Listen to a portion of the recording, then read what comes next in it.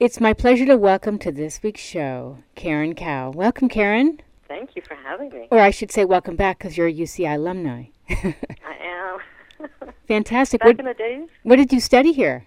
I studied English literature. I got my BA from UCI back in the day when there were still orange groves. Oh, that's so sad. I remember visiting years ago and seeing so many orange groves.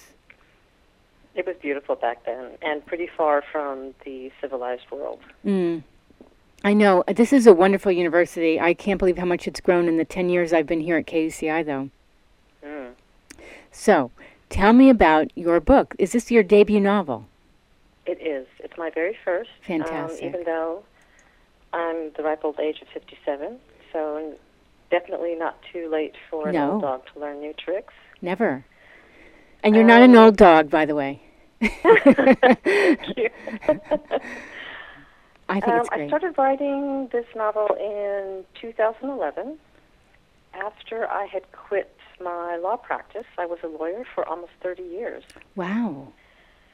Yeah, and just decided I'm not happy doing this anymore. I used to do corporate M&A, so I would buy and sell companies, sit in boardrooms with big fat men with cigars. Oh, lovely. Yeah. How exciting. This is riveting. It was fun at the time. It really was. I was often the only woman in the room. Of course. Which gave me a lot of attention. Some of it not necessarily positive, but it was actually a huge advantage because people remembered me. Mm-hmm. And when you're the unique person in the room, people listen to you too. That's true. I want to interject. The name of my show is Get the Funk Out. So this whole story is screaming funk. I mean, you really must have been in a funk. I understand what it's like to switch gears and change careers, and you're kind of diving off into uncharted territory, and you have to be brave. Well, it wasn't the first time I'd done it. I went from UCI to law school at Georgetown in Washington, D.C., and there I met a Dutchman. And he asked me to marry him, and I said yes. And the week before we got married, he got a job offer to go back to Holland. And I think I was 25 or 26 at the time, and I said, sure, why not? What do I know? So I had already driven off the cliff once and landed okay. I was able to restart my legal career in the Netherlands. I became a partner at a Dutch law firm. I had survived the fall once, so I figured I could probably survive the fall the second time, too. Okay. So when I decided to leave my law firm, I didn't actually know what I was going to do next. I was thinking maybe I'd go into finance. I'm decent with numbers. I could do, private banking. Or maybe I would become a chef. I like that. Yes, there were lots of different options, at least that I thought were available to me. But in the process of talking to people and trying stuff out, I was starting to write again as well. And it just made me so much happier, happier than I had been in a really long time, to be creative. Right. What's interesting is that you're very resourceful. And so you took stock of what are my skills. I know I can do a lot of different things. I have to say that writing, not only is it cathartic, but it's just, you find yourself through it. Definitely. I had written a first draft of this novel pretty quickly, I think within 6 months or so. And, of course, I thought, that was done and dusted. I would just, send it to Penguin or Random House, and they would buy it immediately. Definitely not what happened. I sent it out to a couple different people. And, in very, very polite wording, they all said, this really sucks. Really? Oh, no. Yeah, and the best feedback that I got, and it was from a really kind editor out in London, he said, this reads like a screenplay. Oh. In the sense that you're relying on your actors to provide the emotion. Okay. Ooh. Ooh. Oh, I have a question. Did you have a literary agent send this out, or were you bold enough to just contact the publishing houses? I did it myself. I went out and approached publishers directly. Okay. But that had more to do with, well, I tried agents as well, but I wasn't having any success that way. So you have to, do multiple, pursue multiple courses. Right. And then what happened? So what I realized what he was saying, and this is actually sort of goes to the core of what I'm writing about. I find it very difficult to express my own emotions. So my novel is all about repression. It's about the inability to speak when you really do need to speak. So the novel is about a woman who is raped in the very first couple of pages, and it's all about how she deals with that. Wow. But she's in a time and a place. This is Shanghai, 1937, and people don't talk about that. Sure. It damages your value on the marriage market.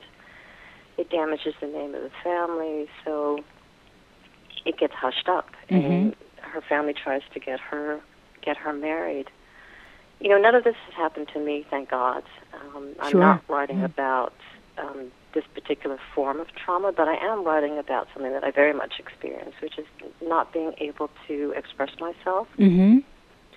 And that's sort of the trap when you're a lawyer, because you seem really articulate, but you're actually not expressing your own opinions. You're always expressing your client's opinions.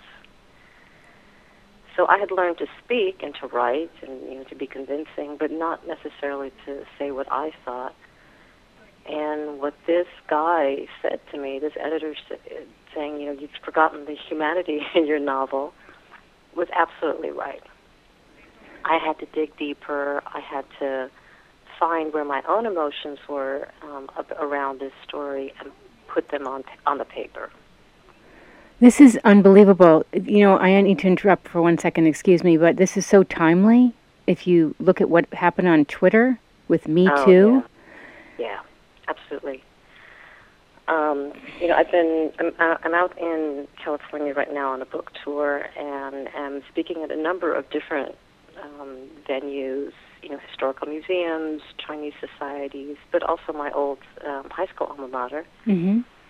And I felt like I had to really tee up the whole discussion of how women will not talk about what has happened to them. And, here comes Harvey Weinstein. Thank you, Harvey, for fixing this all for me. It resonates so much. Not only the women who are talking about what has happened to them, but also the fact that they have kept it bottled up for so long. So many years. Yeah. I totally get it. And then it becomes an avalanche of stories. Well, what I'm finding both fascinating and frightening is the way that the mind works. So this thing happens to you, and you have to make it all right with yourself. So, creating this fantasy relationship between you and your attacker, or actually entering into a relationship, as one of these women ended up doing with this fellow. The mind is a really fabulous instrument to screw us up. Yeah, that's true. But it's survival. It's absolutely survival. It goes into protection mode. Yeah. It's like a shut-off valve. Wow. So this story, did you have this mapped out ahead of time, or did it evolve as you were writing? Apparently there are two different kinds of writers. There are people who plot and outline and create their character sketches ahead of time. I heard Michael Chabon say once that before he sits down to write a novel, he will have all of his characters write to him a letter of introduction. Oh, right. I heard this. Hi, my name's Margaret. I'm 12 years old. I have long red hair that I wear in braids, and I have one chipped tooth. So it's a great... If you can do it, that's wonderful. But I am a seat-of-the-pants writer. Me too. Yeah. I am. So, you just sit down and you write, and you see where it ends up going. And maybe it's not going to go anywhere, and you're going to have to start all over again. But that's the wonderful thing about writing. I feel like I write the same way. Is that I start imagining how my character would react. what they would be seeing, what they would be saying. I inhabit the character, and I let it just become this organic process. One of the people who read my manuscript is a friend of mine who is a hypnotherapist. Okay. And she has dealt quite a lot with victims of all kinds of abuse. It might be, child abuse, sexual or otherwise. And what she said after she read my novel was, this woman, given what has happened to her, is acting in too lucid a fashion. Really? If this had actually happened to you, given the time frame, she wouldn't have the words to express what she's feeling, and she would also not be able to present in such a rational fashion. So I started to think about that, just like you're talking about, and trying to inhabit that mind, and that's how I ended up with cutting. Okay. So cutting and rape are not normally, they definitely don't have to go together, but what I was looking at with cutting was how teenagers these days are turning to all forms of self-harm, sometimes in response to shame. Yes. And that shame may also be trauma-triggered, but it could be negative body image or an inability to feel anything. And so cutting becomes an outlet. And unfortunately, it can then escalate because the more you cut, the more you need to cut in order to feel. Unbelievable. So wow. Yeah. And what's been really scary, actually, I've been. This novel came out in April, so I've been doing some book tours, both back in Amsterdam where I live and here in California. And every single time I do a reading, there's somebody in the room, a story about cutting.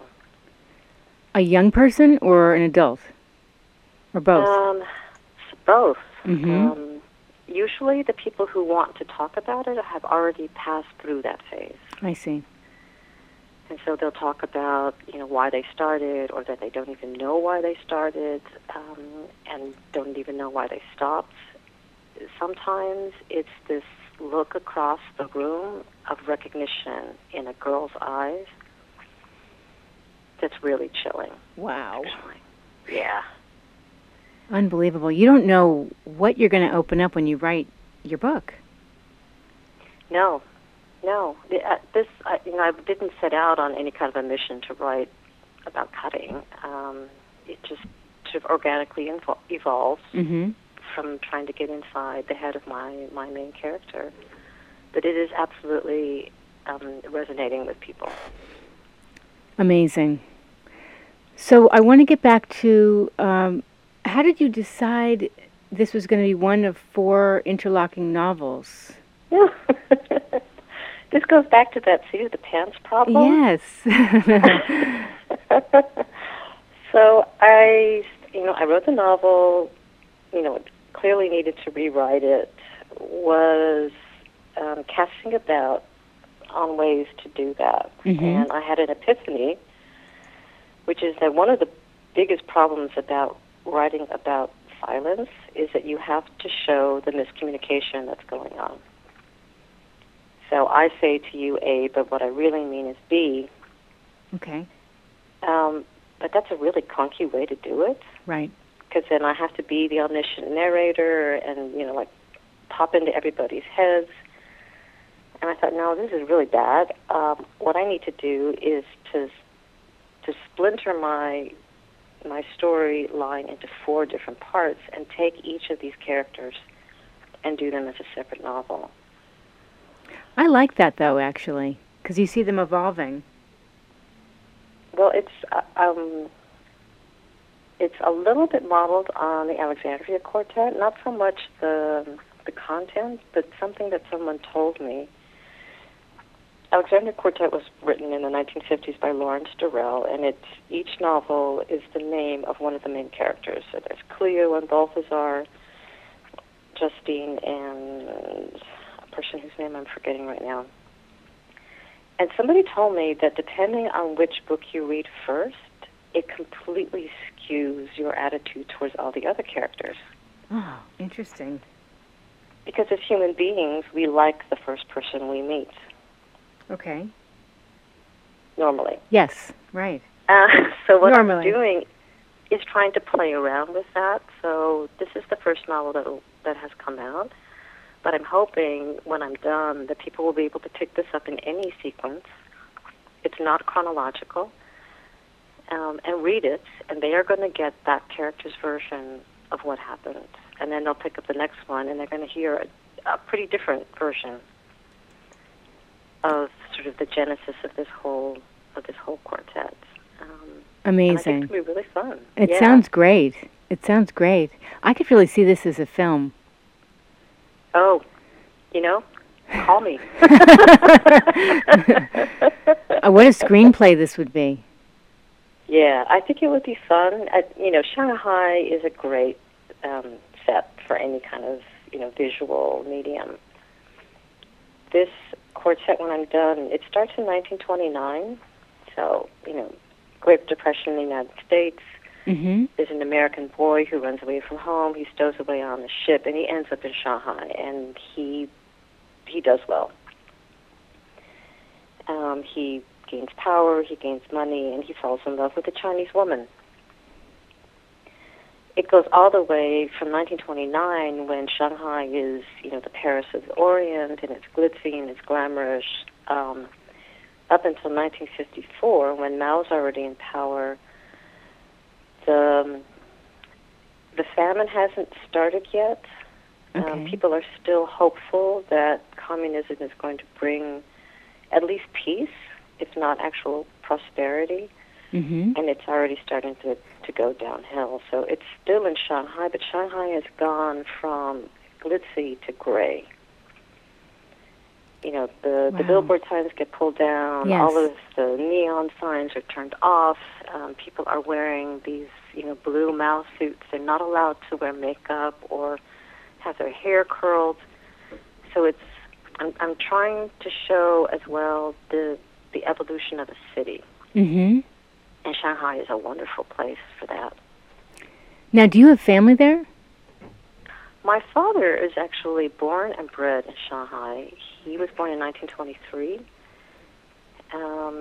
And we still have family out there. It's sort of distant family, cousins of cousins. But when I was a kid, he would tell me stories about growing up in Shanghai. I'm just wondering, why did she decide to choose this as a setting? And it grabbed you. It does. It Yeah. does. And I love Shanghai. Mm-hmm. I've been there a couple times.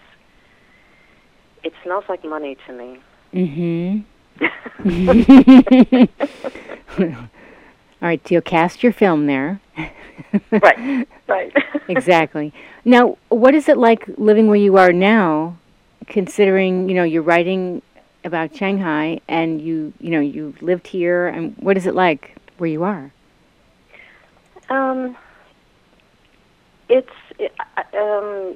It's mostly an advantage, I think, to be separated from both the object that you're writing about, Mm-hmm. as well as the language that I'm writing in. So, everybody in Holland speaks Dutch. So I'm kind of in a bubble in terms of working with the language. Yes. It has its disadvantages as well. So idiomatic English, I'm losing completely. I haven't lived in the United States for over 30 years now. Oh, I didn't know that. So, if somebody tells me something's, I don't know, rad, I wouldn't even begin to know what that means. Mean. Yes. That's totally rad, Karen. Well, I have to read. I have to listen, Mm-hmm. listen to podcasts, or I don't watch TV. Try to avoid that part, but Right. yeah, so I think that it has changed my vocabulary a little bit. Sure. But so. I think, Go ahead. being far away actually makes it easier to see what you're writing about.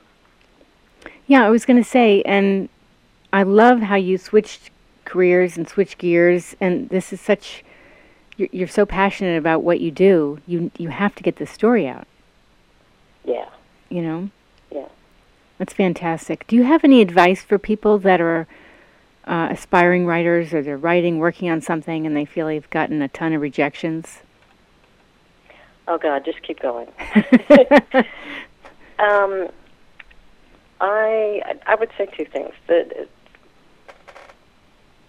There are plenty of people out there who've been rejected all over the place. It took me 5 years to write this novel and a whole year to just to flog it, to find somebody who would be willing to publish it. And, thank goodness that I found an independent publisher in the UK who did that. That's Luck great. of the draw. Yeah. She happened to have a project that fell through at exactly the same time that I sent my letter in. Wow. So I really seriously got lucky. Getting rejected doesn't necessarily have anything to say about the quality of your writing. It needs to be a fit. It needs to be a fit time-wise. It needs to be a fit taste, in terms of what that particular publisher or agent is looking for. On the writing side, I think that people should just write. I know that a lot of people can get blocked because they feel like the first sentence they put on the page isn't quite right. Mm-hmm. So they'll keep working it, and they'll keep polishing it, and they never get past that first sentence. And that was my great fear, that, I would end up, after 5 years, with 3 really wonderful words and nothing else. So I just write. I have a daily quota of how many words I have to get onto the page, and they can be really awful, but I'll have those words. Yeah, something. That's great advice. I've heard a lot of people say they do have a daily quota. And, just get it out there. Don't self-correct, just get it out there. Right, absolutely. Where can people find out more about you? You can go onto my website. It's inkstonepress.com. And I've got a blog that I put up every week that I write about what I'm doing in terms of the novel. I talk about the backstory to the characters or the history of Shanghai. I also kind of get off the rails sometimes and do politics. Okay. And, this thing that's going on with Harvey Weinstein is quite a lot of fodder, actually, for the kinds of things that I write about. Yes, that's good. You can follow me on Twitter or even on Instagram. Fantastic. Thank you so much for calling into the show. I really have enjoyed chatting with you. This will be up on my show blog, getthefunkoutshow.kuci.org. Cool. Thank you. Thank you. All right, that's a wrap for this segment with author Karen Cow. We're talking about her debut novel. If you missed any part of it, again, it's up on the show blog, getthefunkoutshow.kuci.org. And I am on Twitter at moms, MOMZ_rock. If you want to find out about being a guest, you can email me at Janine, JANEANE, @KUCI.org.